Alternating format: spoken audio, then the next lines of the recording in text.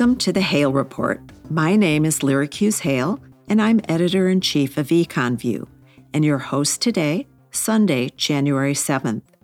EconView, based in Chicago, is a home for independent voices and expert analysis of critical global economic issues. Thank you for joining us for our first podcast of 2024.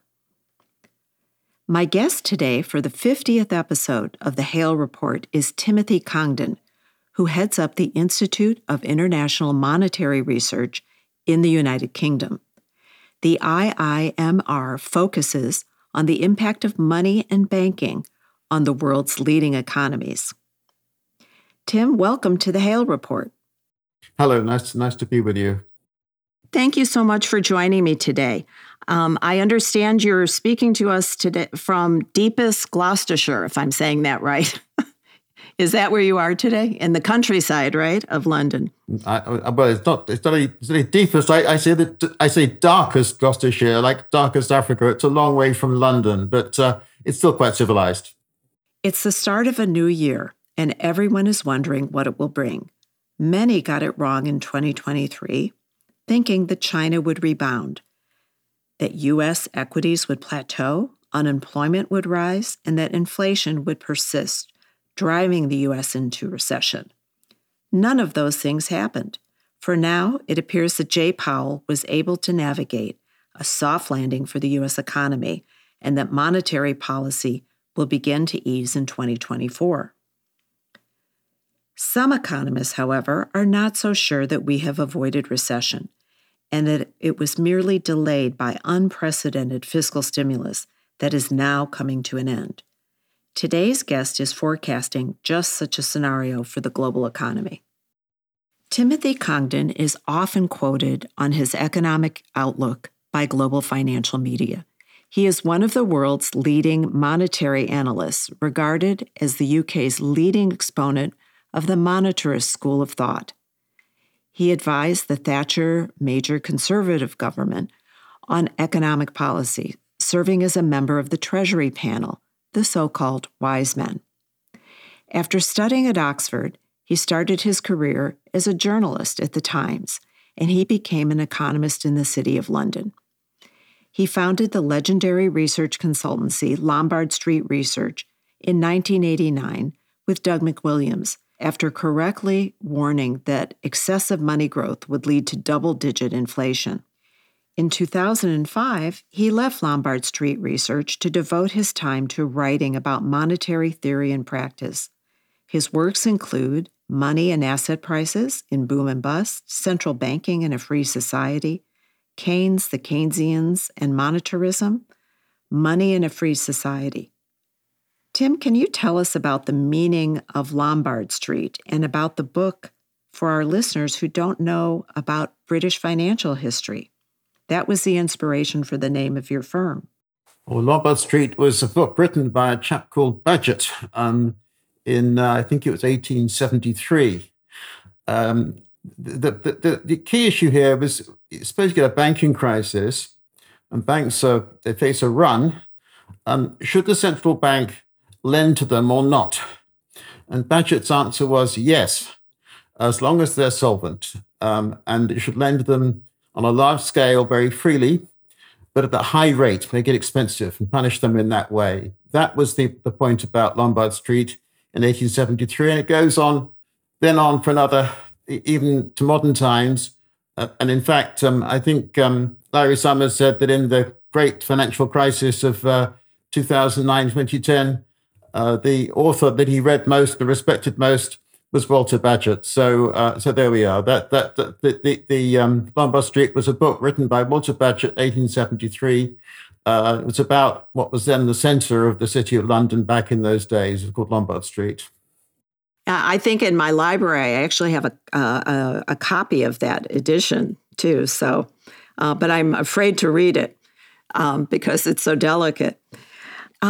Can I ask you the question that I ask all of my guests, which is, how did you first become interested in economics and what became your life's work? Was there some event that occurred, or, when you were 5 years old, were you reading the Financial Times? Well, when I was 13 years old, I decided I was going to become prime minister. And how was I going to do that? I was going to become Britain's problems in the 1960s were Britain's problems were economic. So I thought I was going to become an economist, and then Chancellor of the Exchequer when I grew up, and then finally prime minister.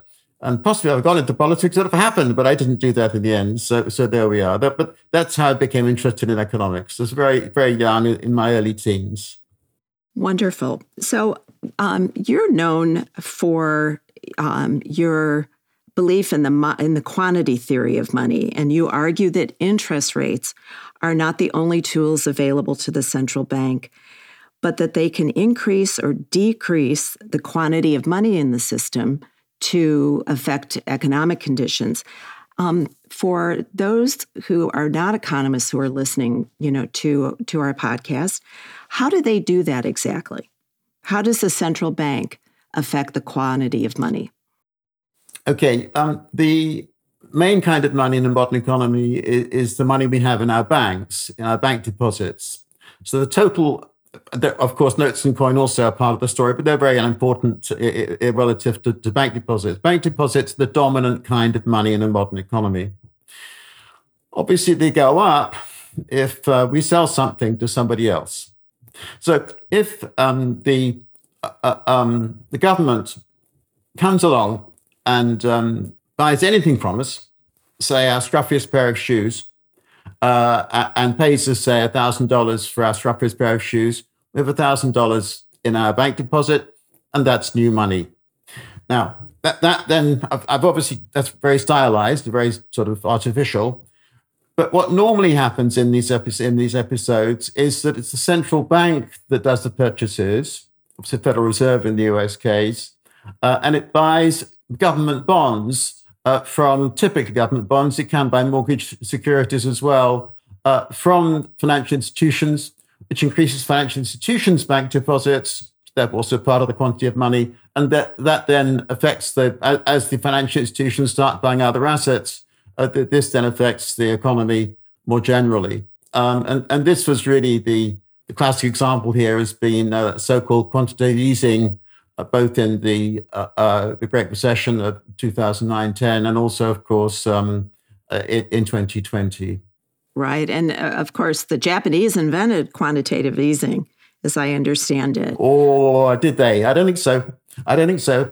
In the Great Depression of 1929 to 33, we had a couple of people in Britain, John Maynard Keynes, a chap called Ralph Hawtrey. Ralph Hawtrey was running economics at our Treasury at that time. And they agreed that the answer to the then very severe depression, not just, but it was really, the USA was far worse than Britain, by the way, that the answer was actually to do what I've just told you. Essentially, the government or the central bank should buy up bonds on a very large scale to increase the amount of money in the economy. I always explain to people that, in fact, it was Keynes and Hawtrey who really originated this idea back in, and they in fact told the US Treasury in 32 and 33, we've done this in Britain, you should do it in the US, and the US did it. And in 1934, US money rose by how much? Rose by 15%. After, in the previous 4 years, going down by about 40%. So the US monetary policy in the 1930s changed dramatically because effectively of QE, really on the advice of Keynes and Hawtrey. And what happened to the US stock market in 1934? It doubled. And the US economy also rose very strongly. It wasn't Roosevelt's reforms that turned the US economy around in the 1930s. It was QE, all right? Oh, that's fascinating because the Bank of Japan usually takes credit for this.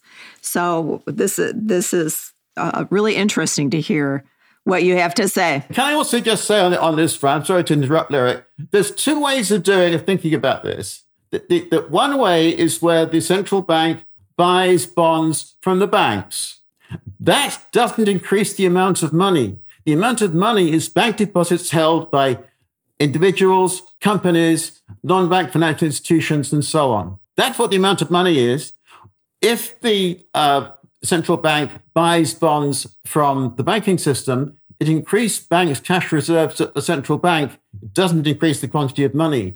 The important thing is to buy bonds, in fact, buy anything at all from us, the general public, companies and so on. That increases bank deposits. That's what really matters. And bless the Japanese, I'm sorry, the Bank of Japan does not understand this subject. Okay. So what you're talking about in terms of the quantity of money, is that M2? Is that the best way to measure the quantity of money? I always like to use a very broad measure.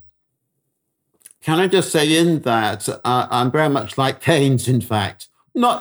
Friedman also was very much really a broad money man, but Friedman, in my view, not strongly enough. We always want to thinking about, we've got these bank deposits, what do we do with them? And so we can have our wealth in the form of bank deposits, in the form of bonds, in the form of equities. If the quantity of money jumps very sharply, we're going to be buyers of bonds, we're going to be buyers of equities, buyers of houses, etc. Okay? So we don't want to have, if we just increase the amount of money, say, in sight deposits, we can put the money in sight, with too much money in sight deposits, we put it in time deposits. That's no use. To get impact on the economy, you've got to hit something that's not money. You've got to hit the bond market, the equity market, the housing market. That's why you need a broad measure of money. I'm always broad money. And in fact, in the US context, I prefer M3 to M2. The Federal Reserve no longer prepares M3 data. There's a company called Shadow Government Statistics does do so. Just give them a little bit of a puff. They deserve it. The Federal Reserve, I'm afraid, I don't have much respect for it as a central bank, and they should be continuing to prepare M3 data. It's M3 that matters, not M2. Doesn't it also then increase debt at the same time? No. When the central bank no, not at all. Does this? No. Okay, explain why. The state sector has some debt, okay? That debt can take the form of long-dated bonds held by insurance companies and pension funds, okay? Or it can take the form of a cash balance, some securities held by the banking system, which are matched by deposits.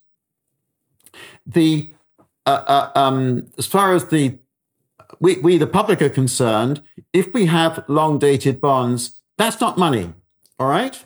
But if we have cash in the bank, that is money.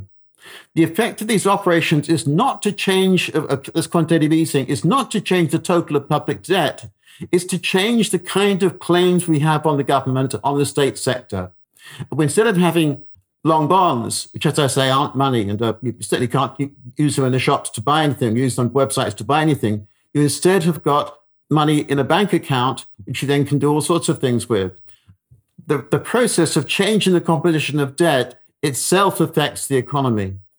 So my question is then, what is the relationship of that sort of fiscal stimulus to inflation? Does that increase? If it doesn't increase debt. It doesn't change the quantity of debt. It changed the composition of debt so that the general public, the households, companies, financial institutions, so on, they hold money rather than long-dated government bonds. And that then changes the propensity to spend, changes macroeconomic outcomes. It isn't fiscal stimulus. It is a debt management operation, which is really part of monetary policy. I think that's really critical to understand in terms of your thinking, because I don't think most people understand that. Well, can I just say one of the things that I find very frustrating in this subject is this idea that, which I'm afraid I have a lot of disputes with American economists about this, is that they kind of think that the only way that this can operate is if it's fiscal stimulus, and they don't see the effect on the quantity of money. I mean, rather curious in all of this is that Ben Bernanke was, if anything, the Fed chairman who more than anyone else, carried out these quantitative easing type operations. But he never talks about the effect they have on the quantity of money. To him, it's only the effect on bond yields that matters. Can I just emphasize here, and it's very important, by the way, to investors, that when the quantity of money goes up by, say, 10, 20%, the impact of that on the equity market is bound to be positive. That's why when you get rumors of QE, typically the equity market picks up. if you're a bond investor, you may, when you start out, you hear about these rumors, you may want to buy some bonds because you think that. However, to the extent that the QE boosts the economy and then raises the inflation rate, it's actually bad news for bond investors. Just to illustrate that, in 2020, we had COVID. The Fed reacted by asset purchases, QE. There was a huge budget deficit. The Fed happily monetized the deficit to help the government. There was a huge surge in the quantity of money. Basically, between February and July 2020, M3 went up by about 20%. And initially, that did indeed help the bond market. But it had a much bigger positive effect on the equity market. Remember how strong the equity market was in late 2020 and through 2021? Then we had inflation, and look what happened to bond yields through 22 and 23, all right? So if you're a forward-looking investor, you need to be thinking about the impact of these changes in the amount of money on, sure, the economy, an early favorable effect maybe on the bond market, but when it starts to affect inflation, it's bad for bonds, okay? So now, though, what is the effect of the current situation since we're not at those highs for the quantity of money in the United States anymore? They seem to be going down or leveling. Does that mean, is it negative? And inflation, however, seems to be going down. Does that mean it's bullish for bonds and bearish for equities at this point in time? Well, obviously, we went through 2020. No one was worried about inflation then, apart from me and a handful of other monetarists. Then we got to 2021. There was all this talk about team transitory and how inflation wouldn't last very long and so on. Then we got to early 2022. And finally, the Federal Reserve and Keynesians like Paul Krugman, they realized that, in fact, inflation was going to be with us for some time unless action was taken to bring it under control. So the Fed started to raise interest rates. It also reversed quantitative easing and moved more towards quantitative tightening. So from essentially around about February, March 2022, the quantity of money, instead of rising strongly, started to go sideways, even fall. And we had, obviously, in early 2023, we had some banking worries in the US. The quantity of money did go down then for 1 or 2 months. And so since around about, as I say, February, March 2022, US money has basically been static, hasn't changed very much. Can I just say here, in the spring of 22, when I saw these trends, I said straight away that inflation is going to come under control in due course. And I even said that in 2024, we might see 2% inflation, which is, of course, now really quite likely. I have been surprised that we haven't had a recession, like most economists, I suppose. But so the money trends from early 22 until today have been indicating much better inflation news. That's been helpful. It's been basically right. It still is the case in the United States that money is going basically sideways. And therefore, I would remain positive about inflation for this year and next year. And so that's good for bonds. I think the worry that we have with equities is just that the equity market has had such a big rise already. And on what basis of really positive news in the economy was this happening? Perhaps investors are buying the long-term growth story, the artificial intelligence, and so on. Maybe they're right. I don't know. Yeah, so the question is, will it continue in the U.S. at least, because other markets have not been as positive? For example, China and Europe has not. Is this due to the different policies that they've had with their central banks? Japan, on the other hand, had a phenomenal run in 2023. I'm not sure I can. If you ask me a very big question, can I explain all these different stock markets? And frankly, I can't. I think, as far as China is concerned, that one has to worry about the trends in the political, constitutional, ideological, if you wish, kind of context of China from the mid-1970s until around about 2010. they were moving steadily in a more liberal, more free market, a more, if you wish, capitalist direction. Under Xi Jinping, since really 2012, now over 10 years, it's been going in the other direction, going back towards state direction, towards government control, to planning, and the greater political control of business life. So that it's actually quite dangerous now to be a successful businessman in China. This is not a good place to be investing, frankly. And while Xi Jinping is there, I know I'd be pretty nervous about buying Chinese equities. Of course, Xi Jinping may be overthrown at some point, and at a different kind of China. We move back to the kind of positive news we had under Deng Xiaoping and his successors. I simply don't know. Europe, again, this summer to say there's lots of different countries, different stock markets, different influences, but the problem with Europe really is it's held up now by its adverse demography, falling working age populations, and very slow growth of productivity. So it's difficult to get very bullish about economic growth in Europe for the next 10, 20 years.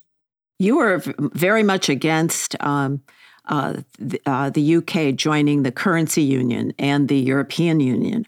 Do you still feel that was the right decision? Was Brexit the right way for Britain to go? Absolutely, it was. This is something that was I've had all my life, and it's been something I believe in very strongly.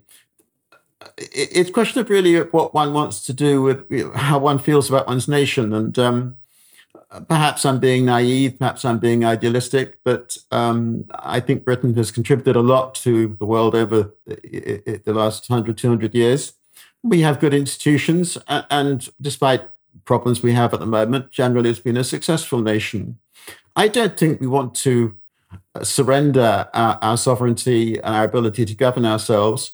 And that's what the European Union is about. The European Union is about making all the nations of Europe into the equivalent of states of a federal union, just as the states of the United States they don't have full sovereignty over what they do. They're part of a federal structure.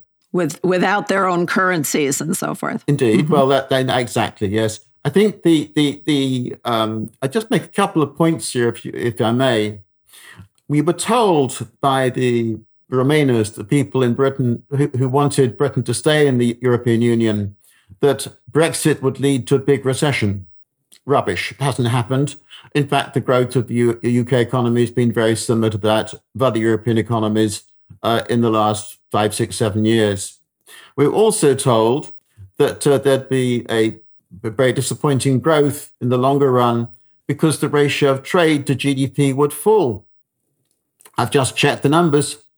The ratio of trade to GDP at the end of last year was higher than it was in 2020 when we actually left the European Union, and appreciably higher than it was in 2016 when we had the Brexit referendum. Outside the EU, we can have free trade deals with any nation in the world. We are free to do that. The result will be more trade, not less. The Remainers have been on that front also completely wrong. So do you think that COVID delayed some of the positive effects potentially on trade of Brexit, and that we'll see more of them as time goes on and the world recovers? I think we'll see more of them as the time goes by, but it's partly it depends upon the attitude of the British government itself. I'm not sure how far this is of interest to Americans, by the way, Lyric, but let me give you an example. We have in London a very successful insurance business. It's led by Lloyd's of London, but there's also companies that are active, including, by the way, a lot of American companies that have some of their insurance operations in London. Regulation is one of the biggest issues for insurance industries. There's talk about, Britain could be Singapore on Thames. Well, there's also talk about being Bermuda on Thames, because we can try and change our regulatory structures to match those of Bermuda, which is a big insurance center. Outside the EU, we have much more scope to innovate, to do things that we favor us in this very competitive world we live in. And I think that this is a kind of example. By the way, the insurance industry in Britain is booming at the moment. That this kind of thing is a good illustration of the benefits, the freedoms of Brexit. So you believe that Britain did the right thing. You mentioned that you're not very supportive of the Fed, but was Fed policy to raise interest rates the right way to go? And should they now be lowering interest rates in your view, as most people expect they will? Well, can I say first of all, a crucial point? The important objective here is to maintain low growth of the quantity of money to achieve low inflation or price stability. That's the first thing, low growth of the quantity of money. And secondly, to have stable growth of the quantity of money. And interest rate decisions and decisions on quantitative easing and asset purchases and so on should be subordinate to that objective of low and stable growth of the quantity of money. So whenever I'm answering these questions, I always want to come back and emphasize it's money that really matters, okay? Sure, I accept that interest rates are central bank's key instrument. I accept that. But they should be set with the objective of low and stable growth of the quantity of money. Now, at the moment in the USA, the quantity of money is going sideways or falling. And the economy is obviously, it isn't in recession as such, but it's obviously weaker than it was, say, 18 months ago. So my inclination is yes, interest rates should be lowered. I have been surprised by the buoyancy of the US economy in say, the second half of 2023. It was a surprise to me. So I can't claim, frankly, to have any special expertise over and above what I've just told you. My inclination would be to reduce interest rates. I think interest rates in the USA have peaked, but I'm, if you like, I'm not wildly advocating huge interest rate reductions. I'm not in that position. I think what you just said definitely echoes a Chicago economist, Milton Friedman, who said the same thing about the low, stable growth of money, right? With his famous statement on that. Absolutely. You see, Chicago, it was Milton Friedman of the Chicago School, University of Chicago, has had a massive influence on me. And I suppose there are really two economists who I really respect from the last century. One was obviously Friedman, the other one was Keynes. And it's funny how people think that they are opposites. Not really. Keynes was a great monetary economist, and in many ways, I think Keynes and Friedman, if you put together in a room, they'd have chatted in a friendly way. They'd have been good company for each other. Well, to me, one of the things about lowering the interest rate that's important is that it increases public debt every day, right? And you have talked about and written about public debt. Could you explain what your concerns are on U.S. public debt? Well, it's not just me who's worried. Larry Summers gave a talk to the Peterson Institute in Washington a few months back, where he said that it was quite plausible that the US budget deficit would be over 10% of GDP for some years later on in this decade. Now, look, I respect Larry Summers and admire many things he says. However, I'm sorry, we can't have the USA year after year with budget deficits of more than 10% of GDP because the debt would simply explode. The truth is that the Congressional Budget Office also is very worried about all this. And the International Monetary Fund, which is, very respectable, very cautious, they themselves have estimated that the underlying US budget deficit is about 9% of GDP. Now, the problem here is that if the debt keeps on rising relative to GDP, then obviously interest has got to be paid on the debt. Interest is itself part of public spending. So as the interest bill rises, so does public spending. If taxes are not going up, the budget deficit's rising too. The budget deficit means more debt. That means yet further increase in interest costs, and the whole, there's a sort of a never-ending downward spiral into bankruptcy, default, inflation, etc. Kind of thing you see in Latin America. Now, historically, the United States has never gone down that path, down that kind of disastrous route. The numbers to me at the moment are very alarming. My concern is shared by other people like Larry Summers. Something has got to be done on this area of public policy. And what would you prescribe, Tim, to do if you were made the Treasury Secretary? How would you handle this issue? Well, the first thing is I would put out a clear statement of the objective to reduce the deficit. Make a very clear written statement: the deficit must come down.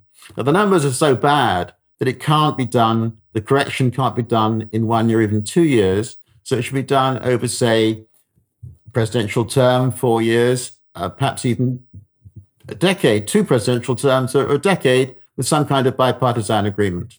So you would commit yourselves, presumably at the start of the presidential term. Obviously, we've got one coming up starting in 2025, to reductions in the deficit from 9% at the moment to, say, 7.5% year after, 6% the year after that, 4.5% the year after that, 3%. And this would be, I think, credible, because it would be something that the changes would come through rather than one fell swoop. They'd come through gradually and in ways that the American political system might be able to deliver.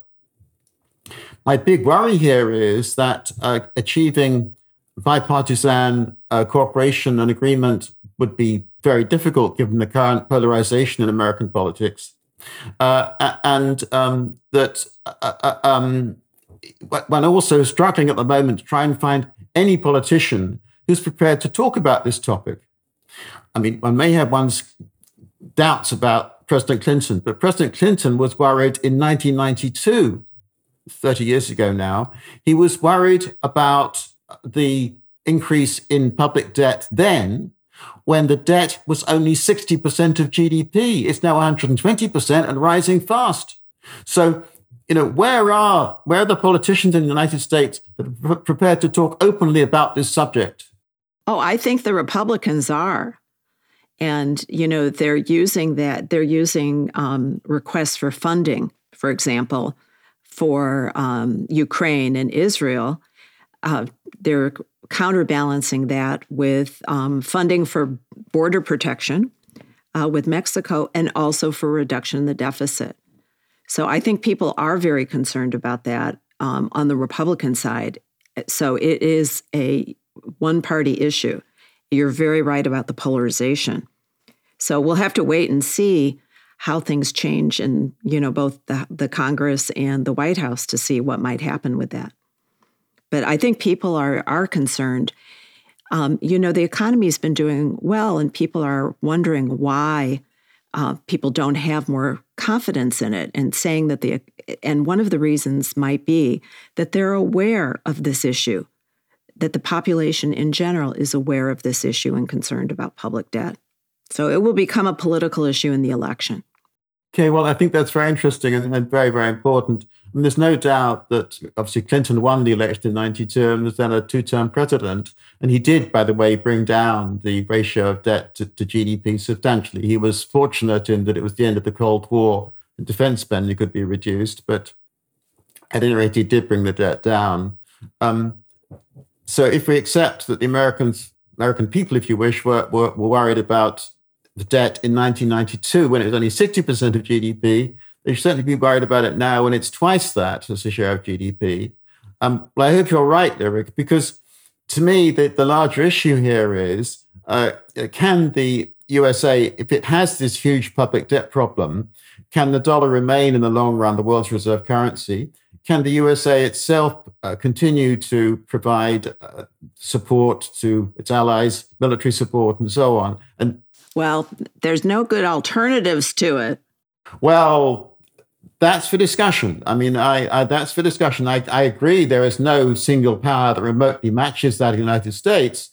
However, the West as a whole includes other sensible and very productive nations. So one shouldn't get too pessimistic if the USA goes isolationist, but I hope and pray the USA doesn't go isolationist. I hesitate to ask this, but what are your views on cryptocurrencies as a replacement for central bank currencies. And I'm not talking about central bank digital currencies, but extra systems of currencies that exist outside sovereign nations. Well, let me just first of all say that I'm not an expert on crypto at all, but if I were living in Somalia or Libya or Syria or somewhere like that, then I would expect, certainly I'd be worried about, if I had any money in my bank, could it be stolen? I'd be worried about somebody turning up in the middle of the night and saying, we want all the diamonds in the house, please. We want all the gold in the basement. So in places like that, one can see that cryptocurrency serves a purpose because it gives people a means of making payments. But these are, I'm sorry, these are horrible places. These are not the, stable Western civilized democracies the kind we live in.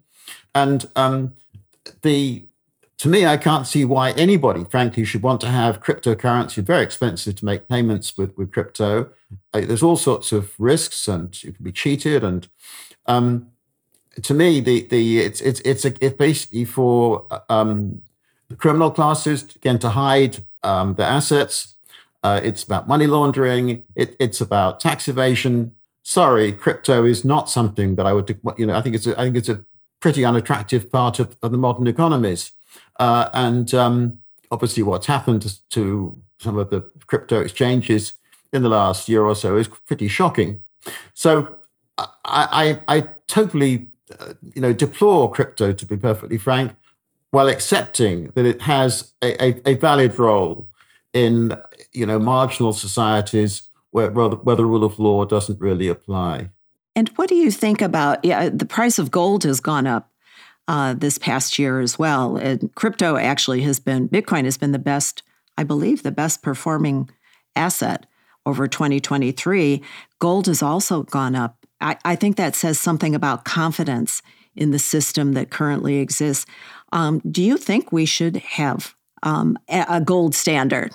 I don't like the gold standard. I believe that we should live in rational, successful societies where public finance is in good order, where the inflation's under control. I think all the things are perfectly possible. But I'm afraid that the disarray in American public finances, and by the way, in the public finances of my own country and other European countries, is a very bad and discouraging sign of our times. Essentially, the political elite cannot control the budget deficits. You then get this risk of never-ending increases in debt interest and downward spiral into bankruptcy, inflation, all the rest of it, or Latin American kind of way.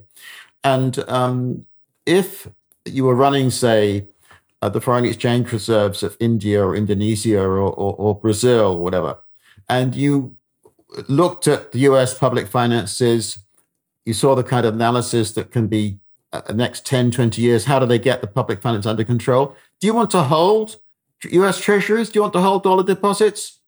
Well, in some sense, you have no alternative. But there is gold. And gold is the ultimate safe haven in a very disorganized world that we may be coming into.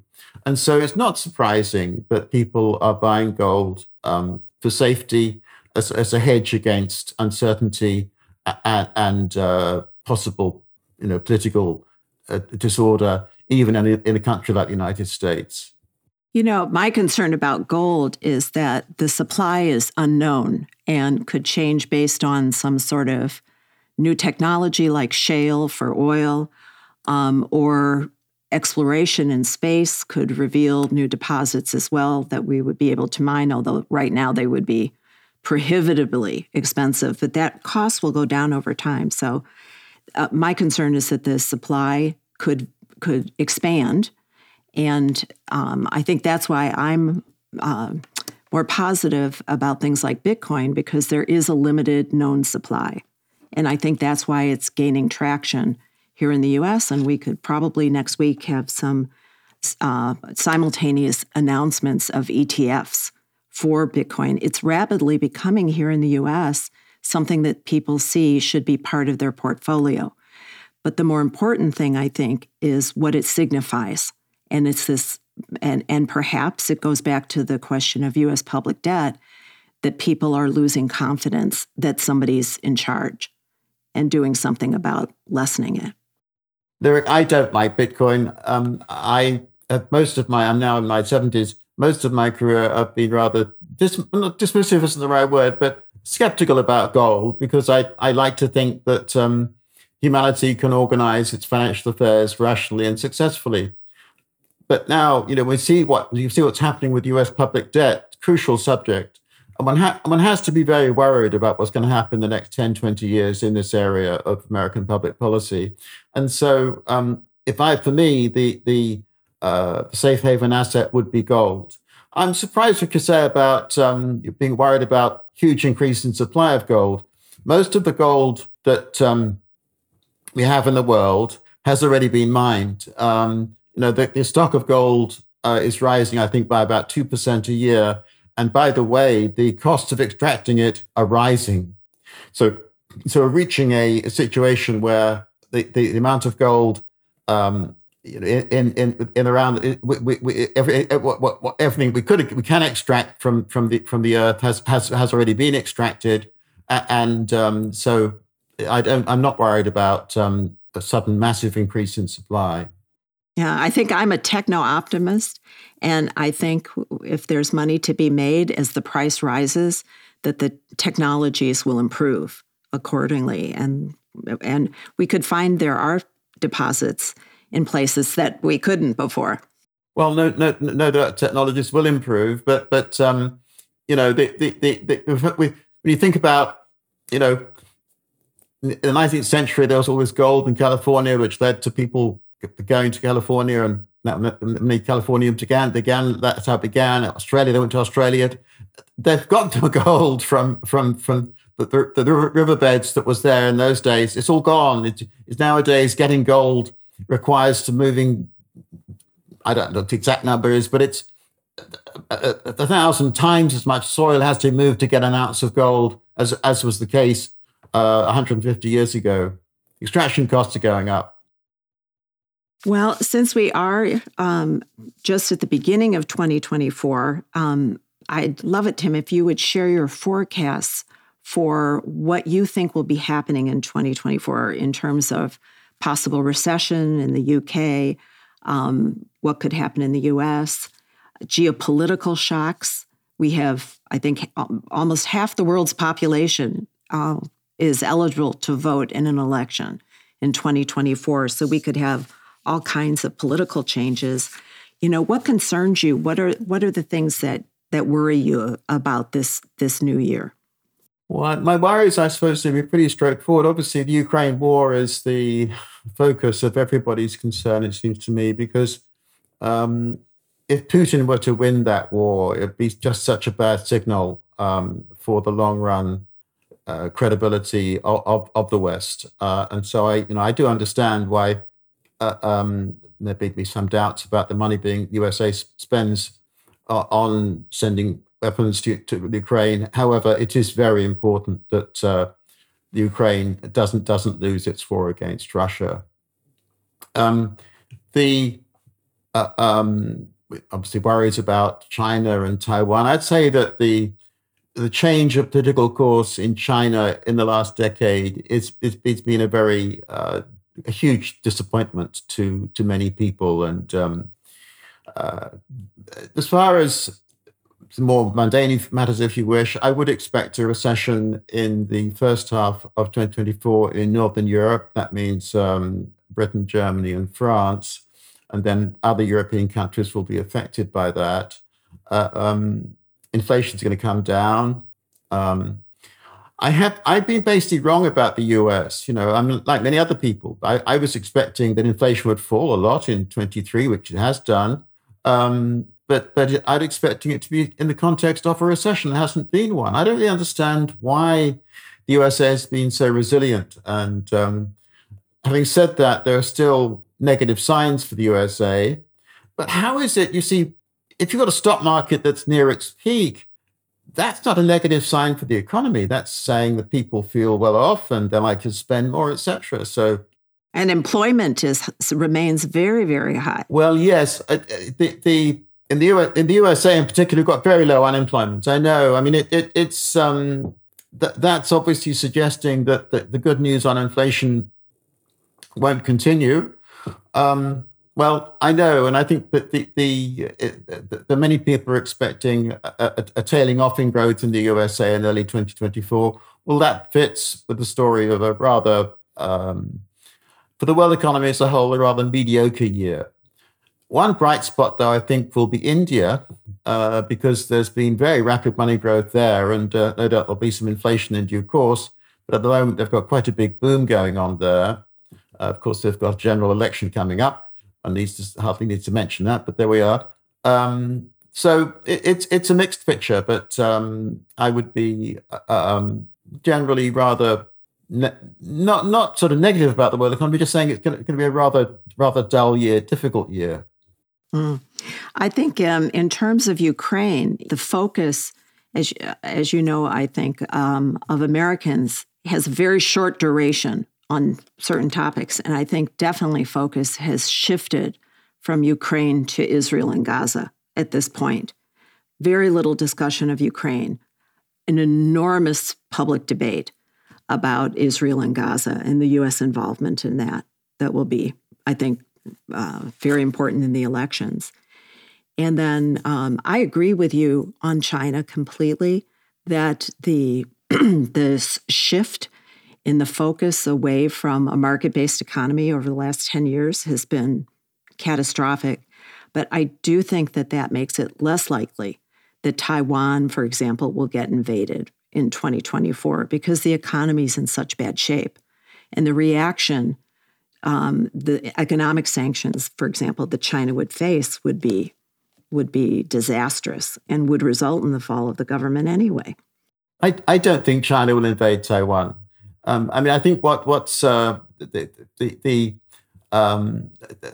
it'd be very difficult to actually get tens of thousands of troops across the strait there. Just got a bit of water, a few hundred miles of water.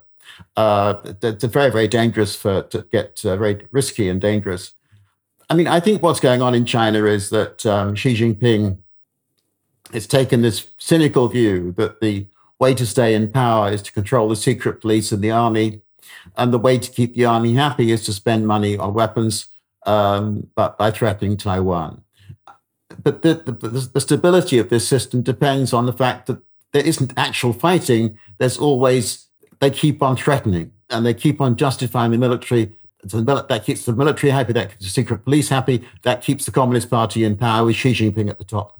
It's a pretty ghastly kind of way of running a country, but that's what's going on. But in a sense, it's stable.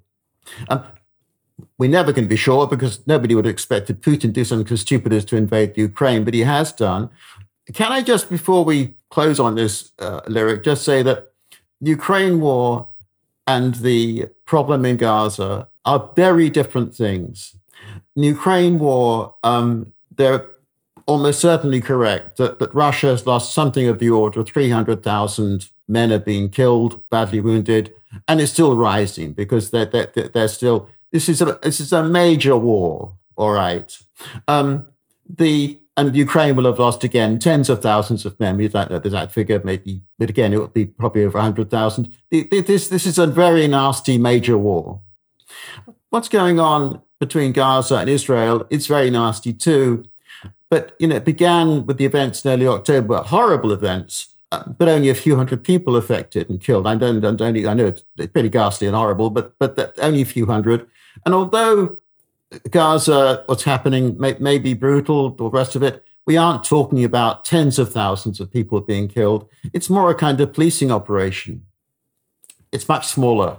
So, and I don't think it's going to cause a wider Middle East flare-up. So, there's obviously been this problem with the Houthi and the problems in the Red Sea and so on. But again, this is not something that the Ukraine war is a kind of existential war about Putin and Russia. And what is the West all about? And it's a big war. It's a nasty big war. We should have much more focus on that than on what's happening in the Middle East at the moment. I think people, although the U.S. is pretty self-sufficient in energy, so the Middle East doesn't play the same role that it used to. But I think still the supply issues and the sea lanes and so forth, the possibility of Iran becoming more involved. I do think people are quite concerned that this conflict could erupt into a regional conflict, which would mean that trade flows were interrupted, and that would lead to something similar to what we saw with COVID. Yeah, that's why the concern, I think. Well, obviously, these issues are for discussion and debate. In my view, Iran is not a major military power at all. It throws money at its various sort of Hezbollah and Hamas and so on. They're troublemakers. If I may say so, the USA and the West in general has behaved with some restraint towards Iran. If the West wanted to knock out Iran militarily, it wouldn't be very difficult. In my view, the whole thing has been very much over dramatized. In fact, in many ways, what's happened in the Middle East in the last 5 or 10 years is very encouraging, because there has been diplomatic relations established between Israel on the one side and the Emirates, Bahrain, and so on the other. There's obviously been diplomatic relations between Israel and Jordan and Egypt for many of 20, 30 years now. So in many ways, until last October, things are going in the right direction. And I think, apart from the problem of Iran, that remains, a good grounds for medium-term optimism in the Middle East. Well, that would be a very happy thing if that does not expand this year. Well, Tim, we've covered a very wide range of topics here today, and I think very thought-provoking. And I'm hoping that people will continue to listen to you and follow you. Thank you for joining me today, Tim. To learn more, please go to his website, which is mv-pt.org, or you can find him on Twitter, IIMR_Buckingham. Or better yet, search Timothy Congdon on ResearchGate for a comprehensive list of his publications throughout the years. And thank you to the people behind the scenes who make EconView possible, especially our producer, Sam Fu. You can find this and other podcasts on Substack, Spotify, and Apple Podcasts. Thank you again, Tim, for joining me today. Thank you. Much enjoyed it. Thank you.